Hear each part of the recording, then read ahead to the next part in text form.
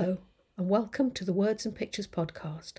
I'm DJ Bowman Smith, and this is Words and Pictures podcast number 79. This week, my lovely guest is Angela Herrick, and we'll be going back in time because she writes time travel novels, something that I've never written about myself, so I'm really interested to have a chat with her in a moment. Okay, so at my desk this week, the editing goes on and on. I have now got my document into the formatting software. Now, I use Vellum to format my books, and I've always been really, really pleased with it. I like the look that you get. I think you can get a really professional look with it, but you still need to give it a good old tweak in order to get it absolutely on point. And unfortunately, that means going over every single page and making sure that the words and the page is looking absolutely as perfect as it can. And of course, even then, when that's all looking nice, I still feel I need to go over it. So I've gone over it once and got it into the formatting and how it looks, and it's looking fine. And I've read through it and made a few tweaks as well. But I'm just reading it through one more time. I might give it another pass after this. So it's already it's becoming it's at the point now with the editing that I'm almost there, but I kind of feel like I'm in a loop with this stuff. I don't even know which chapter is coming before which chapter, because you've read it so many times you don't even know what the order of the book is anymore because you're just on this editing loop. But anyway, I'm almost there, and the only thing I can say is that nobody cares about your work more than you yourself, and that's one of the good things about being an independent author, is I can decide when I'm good and ready, when I feel that I've got this as perfect as I can possibly manage, and I won't be happy until I've got to that point. I was hoping to get this book out by the end of February, and I think I will have it finished by then, but of course I wouldn't ever publish anything unless I'd had the book in my hand, a proof copy, which I'll send away for, and sometimes the proof copies can take a few weeks to arrive. So it's going to kind of depend on that. I think I might well get the editing finished next week. I don't think we're going to get much done this weekend because the kids are coming home, because I've got a big birthday. I don't know what this big birthday is. I keep telling everybody that I'm only 47, but they seem to keep insisting that I'm actually going to be 60. But, sometimes you just got to go with the flow. Anyway, so I won't get done much this weekend. I'll get a bit done today, but that'll be about it. But, I do hope that over the following week that I will get the editing part of the job done. And then I need to make a few little tweaks to the book cover and some odds and ends like that. And that's great. But, once I send off for the proof copies, well, that could be anybody's business. I mean, I've had them in as short as 2 or 3 days arrive from Amazon, and that's been great. But I've also waited 6 weeks for them. So let's hope Amazon are going to be quick and press the button and send me my proof copies soon. And then, of course, you're hoping that you get the proof copy and you're happy with it. But, of course, what usually happens is you get the proof copy and you're not happy with it, and you have to go again and make a few changes. Now, last time when I published Midwich 1, the proof copy came. I was very happy about the words on the page. The blurb was okay. I hadn't misspelled my name on the front cover or missed anything vital out. But what I'd done was some of the drawings were not quite sitting central to the page, where it says chapter 1, chapter 3, or whatever, and then you've got the little drawings that I've done, which of course are a lot more work than I need to put into this, but I like them, and I feel I'm giving a little bit more of myself into this book by adding the illustrations. And some of them were just slightly off centre, and I think it was just where I'm right-handed, and I tend to sort of slightly draw to the left. Now, I was very aware of this and I made a note of it. So I took when I finished the drawings this time, I made sure that they were centred on the page before I put them into the format in order to go into the actual book. And so they look okay. They look okay for now. I know when I'm looking through the copy on the computer, but unfortunately the trouble with the computer is it all looks okay on the computer. And you look at it and you think, oh no, that's fine. But of course the reality of holding the actual paper copy in your book in your hand is quite a different kettle of fish. So, I'm hoping, that it might come out and be absolutely perfect, in which case I can get on and press the button for publish. But if I'm not happy with it, it won't be going anywhere. So, it is what it is, unfortunately. The joys of being an indie author. Because the buck stops with me. If I don't get it right, I can't blame anybody. I can only blame myself. And as sure as eggs are eggs, people will notice if there's something wrong with it. Anyway, it's nearly there. It's nearly there. I am getting there. It's just a very long, drawn out process. And I think the problem with it is, as I'm kind of, finishing this book and bringing it out into the world almost, my mind is very much on writing the next one, which I have got planned, and I can't wait to get in there and write book 3 of the Midwich trilogy and finish the story, as it were. I think I do, in fact, think in trilogies at this point. So I'm really looking forward to getting on with that. But unfortunately, my brain does not work in the way that so many people's brains seem to work. I know a lot of authors that go, oh, I always spend the first 2 hours of every morning writing my new stuff because the new stuff is really important. And I really agree with them. I think that's a great thing to do. Unfortunately, my brain does not work like that. I can either concentrate on one job and get it done and keep going until that job is finished, and then begin to concentrate on the next thing. So I'm either doing artwork and I'm concentrating on that. I'm doing the formatting and the editing at the moment and I'm concentrating on that. But I can't switch my mind into being creative, apart from, having a little think about it, making the odd note of odds and ends. But I can't switch my brain into one thing into the other. I can just do one thing and get very focused, and I've got my editing head on at the moment, such as it is, and that's where I'll be going until it gets finished before I start writing the next one. Anyway, that's my story, and I think any of you that are listening and you're writers yourself, you will understand, the very long drawn process it is when you're actually at the end of the project.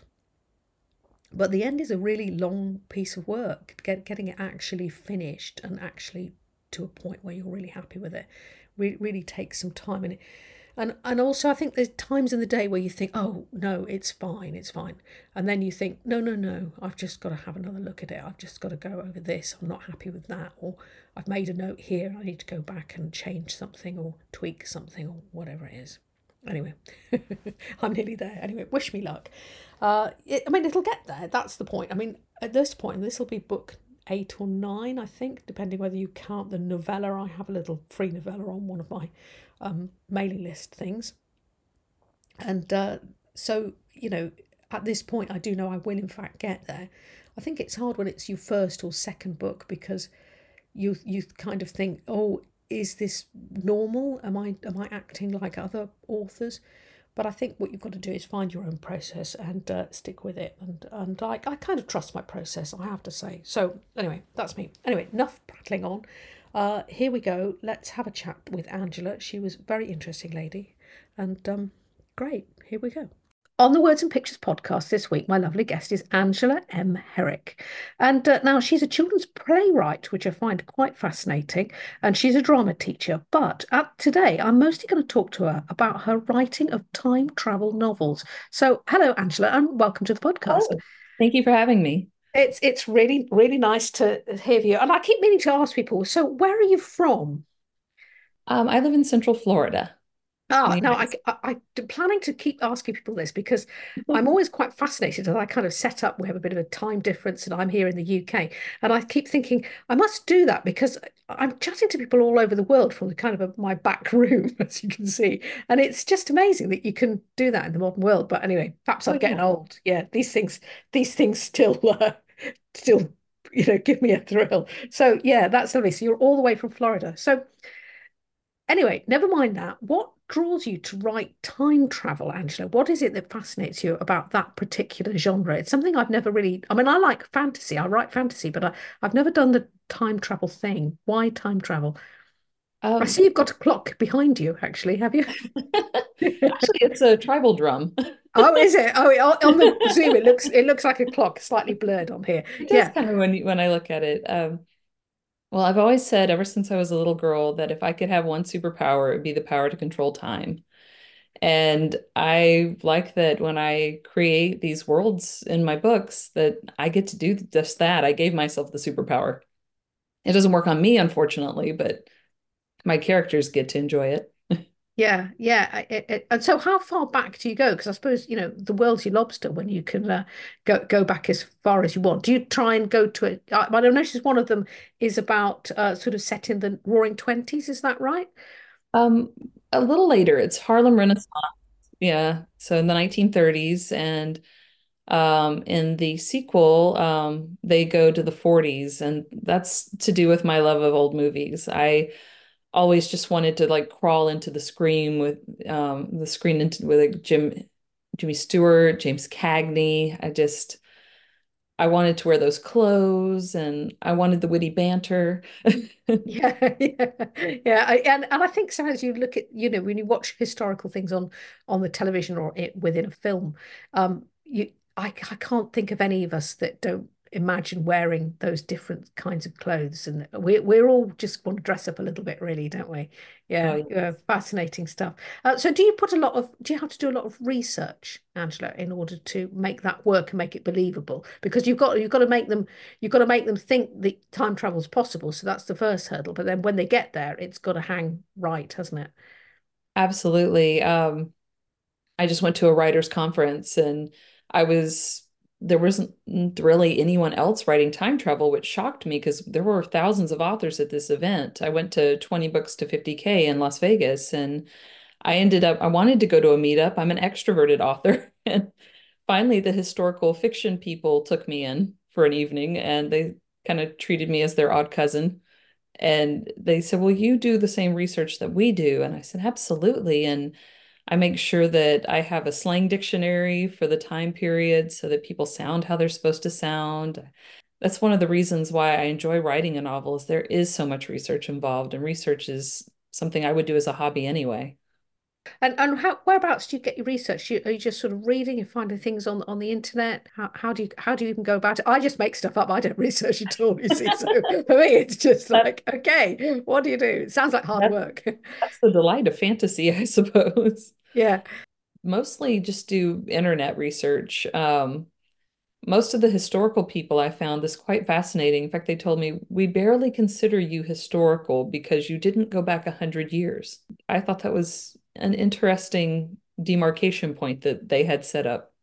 Not all of them agreed, but some of them are like, oh, you don't go back over 100 years.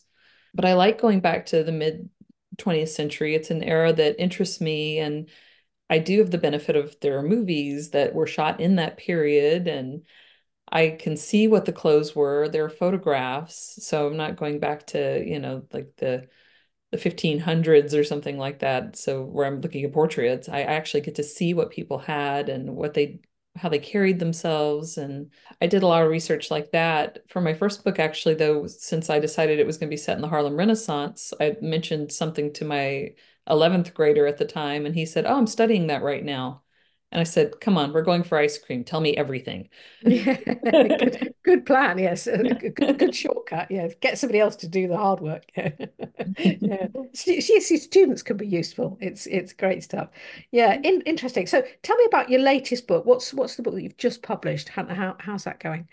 So Devil's Dissonance came out on Monday. It's going pretty Oh, well. it's just come out just this minute. Yes, how exciting. Yeah. I was so glad you could have me on because it's like, oh, it's a brand new book. My romantic couple, it does continue to follow them. They fell in love rather quickly. So this And is the second book in a series. yeah, Yeah. second book of Devil's Chord series. It's Hmm. called Devil's Dissonance. Jack, my main character, is a musician, so all the titles have something to do with music. For instance, a devil's chord is also known as a devil's tritone. It's a chord that's unresolved. If you Oh land yeah. on a chord, you feel like, oh, it needs to go to a major chord and resolve. And Jack was in some turmoil, so devil's chord fit the story. And now he is involved with this woman, and they fell in love so quickly in the first book, and they're trying to do life together. And that's if you're not friends first, I find that romance can be kind of bumpy at first when you're trying to settle two personalities together. And so dissonance is when something's not harmonious in music. And Yeah. so that's why each book's like that. I'm working on Devil's Cadence right now, and Cadence is falling into a rhythm and a little more resolved, and that'll be the third book. Are both the characters in the same time zone, or is one of them? I'm imagining that one is in a different time place than the other.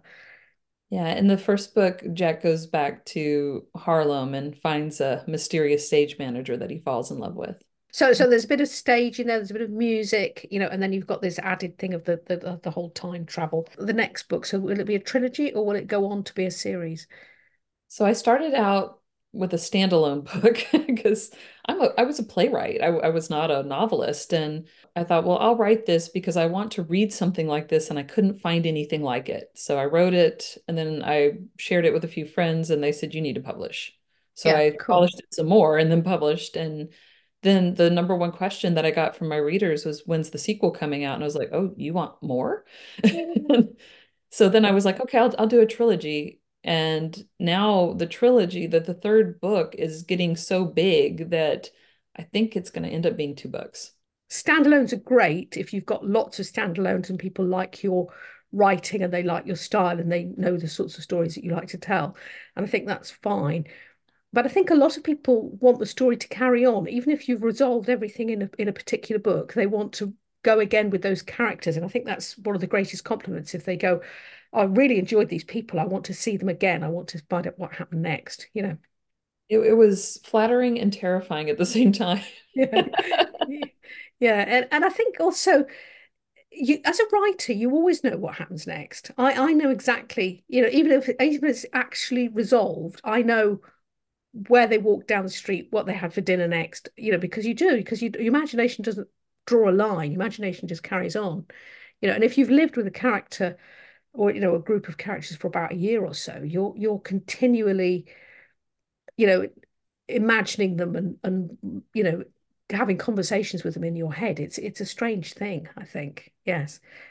I could see what my main characters are doing for decades out, things that I probably won't write because, I don't know if they fit within the story I'm currently telling, but I can picture them. Yeah. How do you find that because you've written plays for children, which sounds really useful. I used to be a teacher myself. How do you find being a playwright, a published playwright? How do you find that informs your writing of the novella? I think that you can, if you know I'm a playwright, you can tell when you read the novels because my novels are dialogue heavy. And that's just because that's what I'm good at. The description part came a little slower. In the first book, for instance, Jack walks into the Cotton Club, and it's a well-known place from the Harlem Renaissance. It was the biggest nightclub in Harlem. And I didn't describe it. My beta readers came back and went, we really need to know what the Cotton Club looks like. Yeah, and also as a British person, I wouldn't particularly, I might have seen it a little bit in films, but I'm not as familiar with that as you probably would be as an American.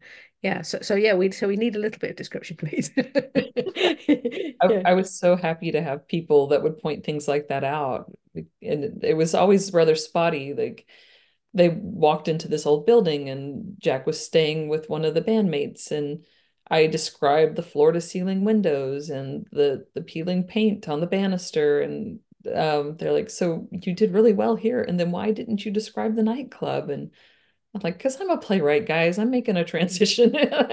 yeah, yeah, and also you can probably sometimes I think as a writer, your imagination is so um highly tuned that you almost think, well, surely the reader can see this as well as I can, and you Yeah. actually forget to tell them. Yeah, I'm a devil for describing what people wear, and I've had people say, well, I would like to know what the character was wearing because I don't notice as a person what people wear. I only look at people's faces, and even even if I've been with somebody all day or we've been to a wedding or something, and somebody will say, "Oh, and what were they wearing?" I'm like, I have no idea. So I have to really think what my characters wear because I wouldn't notice that as a person. It's a strange one.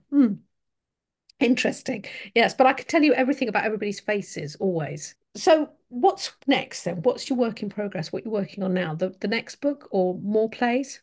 As far as writing, I am still drafting the third and maybe fourth book in the Devil's Court series. And I actually just finished my first full-length play for adults called Monologues, Sisterhood of Motherhood. Oh, And cool. it's a collection of monologues and short scenes about what we all go through as mothers and that common thread that kind of binds moms, even if your circumstances are different. They're all things that we experience. And I just had a read through with some lovely ladies the other night so I could hear it out loud because I wanted to see what, as a playwright, you have to listen and see what the actors stumble over. And I like having actors of varying degrees of experience because a good actor will always smooth it over and make it sound good, but I can hear where they change the wording. Less experienced actors will just outright stumble. And I'm like, okay, that was obvious. And it's a play that took me 16 years to write. So I'm extremely proud of it. And I just found out that 2 weeks ago that it's going to be produced locally here in Orlando. I expect some of those stories are sad and some of them are happy and Yeah, there were a lot of a mix of tears and laughter, but yeah, a lot of the points where it doesn't matter how a child comes to you, whether you're a stepmother or a foster mom or an adoptive mom, there's still that the love and challenges are still the same. I have a lot of kids. I have 5 children, so I've had various different experiences. My two youngest were adopted from foster care, so I really liked kind of shedding a light on that side of it as well. that experience of motherhood is shared and different. You Mhm. know, it's a funny thing. Yeah, interesting to write about, I think. Yeah. So when you're listening to the actors reading your work, that's for myself, I mean, I don't do plays and things, but I always read my work aloud, and I'm sort of in the process of doing some audiobooks now.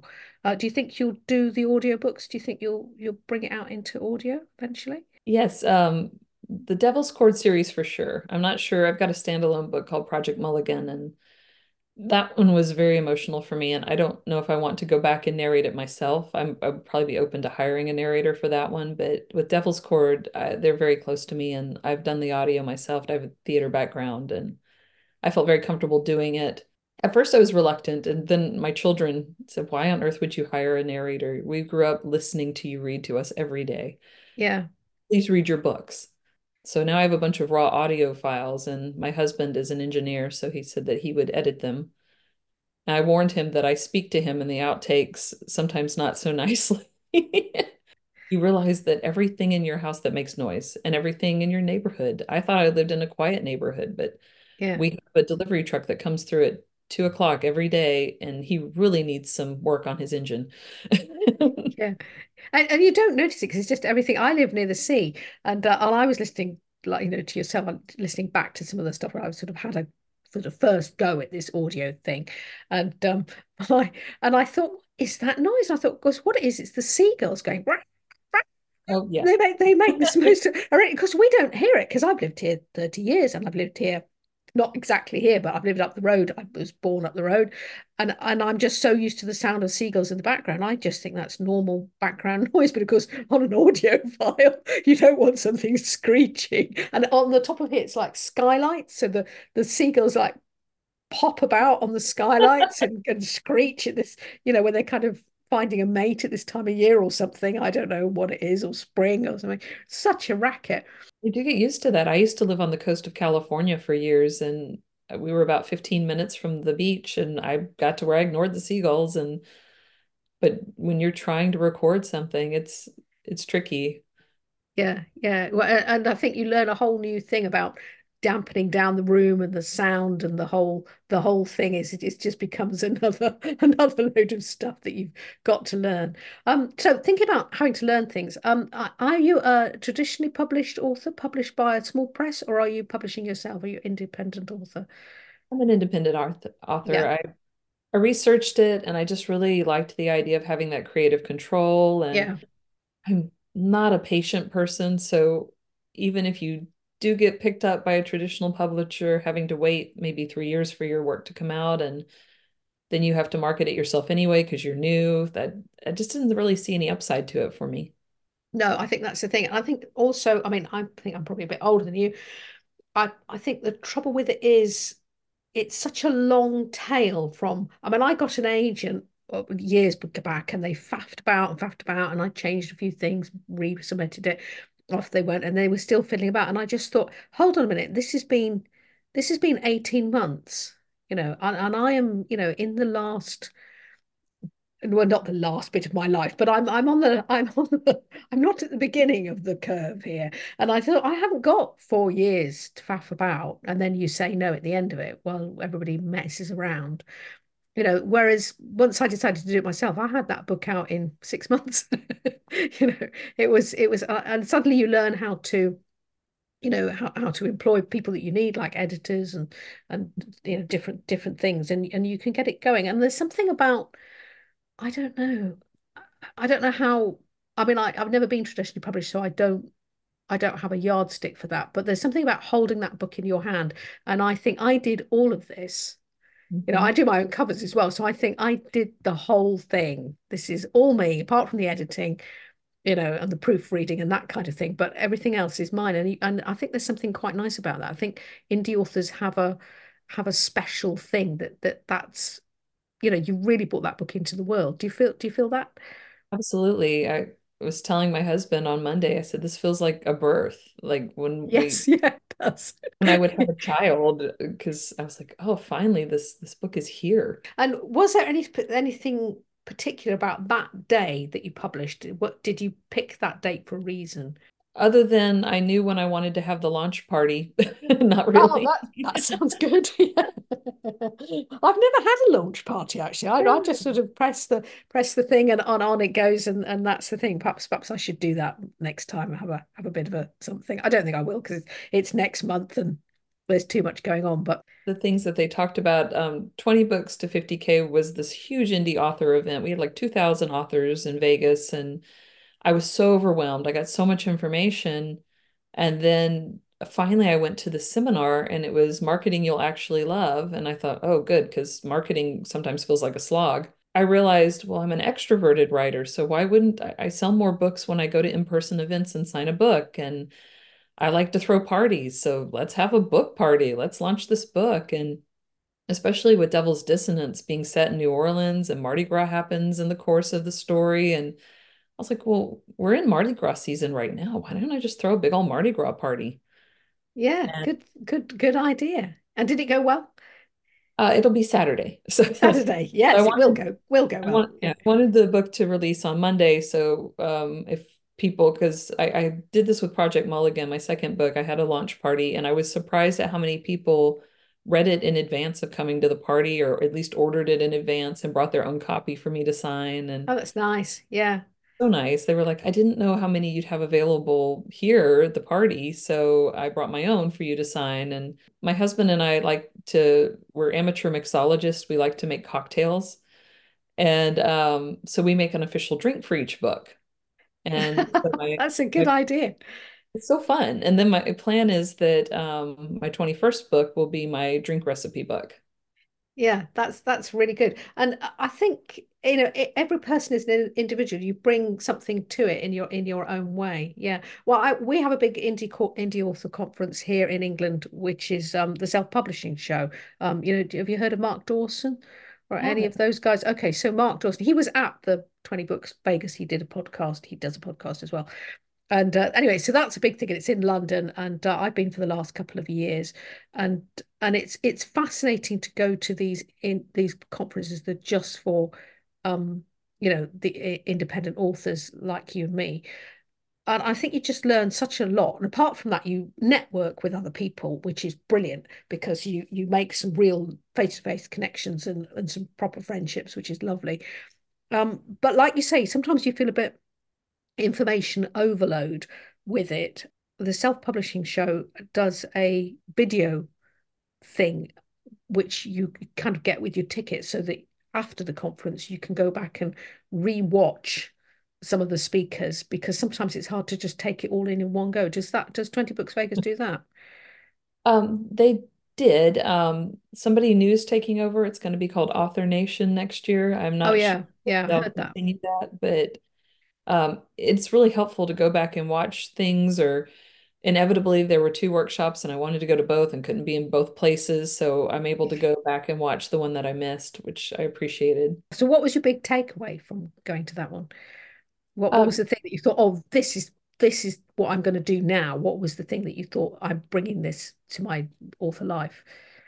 I realized I was doing more than I thought because I do enjoy, I'm on Facebook all the time anyway. So just being more deliberate about posting there every day. And I was realizing that I do like throwing the book parties. I do like going to in-person events. So I'm leaning into that more. The thing that I want to start that's new, and he said to start really small, is building a email list. So that's going to be my next task because that's what I hear over and over again. Yeah, I noticed that on your website when I looked it up this afternoon. I thought I was going to say to you at the end, I said, get your email list up. Yeah, Yes. that makes, and actually it's a really special thing. Now I've just done I have an email list for this stuff that I write, this paranormal women's fiction. And I've got quite a strong email list from this first book, which is really, really great. And I was really thrilled this week to give them the first view of the new book cover for the second book. And it felt like a really special thing to write to these people and say, because I promised them that when I got it finished, I would show them the artwork first. And it felt really special to do that. It really meant a lot to me to think that people are so engaged with me that and I'm going to give them this thing first up. Yeah. The email list is really nice because I think you have a really deep connection because people have chosen to come on and sign up for your thing because they really have engaged with your writing and with your storytelling. Yeah. And it is a nice thing. So I would definitely go for it because I'm not, I mean, sales is great, but actually connections is brilliant. Yeah. Exactly. Yeah. Yeah. And I think that's what we all want as writers. Yes, I do like the sales. I do like to earn a bit of money from it. It's really helpful. But the human connection of finding that somebody, you know, engaged with your engaged with your story and really liked it is worth more than any sale, to be honest. Yeah. Absolutely. I wanted my book in a library and somebody pointed out, well, that's not the same as, somebody paying money to read it every time. And I said, but I was the little girl that lived in the library. Yeah, yeah, me too. So Yeah. for me, seeing it on the shelf in the library would be a huge accomplishment. Yeah. It's a different world for us. A lot of my sales are ebook sales. A lot of them are they're in, their digital format. And that's fine. And I'm exclusive to Amazon, so a lot of it is the Kindle Unlimited thing, which I'm very happy to get that check every month. But I have to say that I have got about 10% where people actually buy the book. And because I've illustrated it myself, that really means a lot that somebody's actually got that real thing in their hand. And I sort of think, oh, that's really nice. And a book sale still feels, I don't know, a bit more exciting than, to think that somebody's actually, because the book is harder to make than the ebook. If we just wanted to do ebooks, I could get that out. I could do the thing that I'm finishing now. I could send it out tomorrow. But the whole formatting of the paperback is a whole new game. It's much more complicated. It takes a lot more work to do, and so it's nice when people do get the physical thing, I think. And but I think it's very hard to get those books into bookshops from where I'm standing at the moment. Yeah, pretty tricky. Are you in bookshops yet? I'm not yet. No, I haven't quite cracked that. I think it's a case of publishing on something else like Ingram Spark or one of the other big things, and then having to approach the bookshops and seeing if they can get you to, seeing if they can, if you can get them interested in order to stock your stuff. But I think you need a little bit of success, perhaps a bit more than I've got at the moment. Another year maybe. Watch this space. Yeah, I am exclusive to Amazon as well right Yeah, now, me but I'm too. also Yeah. looking at Ingram Spark and some of the others. And since I am kind of a chatty Cathy, it would be probably a good idea to find at least shop around and compare the author copy cost because I find that not only are they, the printing cost is quite high, but it takes a long time to get your book shipped to you. Yeah, yeah, and I think that's the other thing. It's pretty hard to. I haven't done any of the, you know. having the books, stocking books myself. I tried it a little bit and I found it actually a real faff sending it off and doing that kind of thing. It felt like a real time drain, and I thought this isn't working. I can't, because you can order the copies obviously from the Amazon store, which is probably what you do.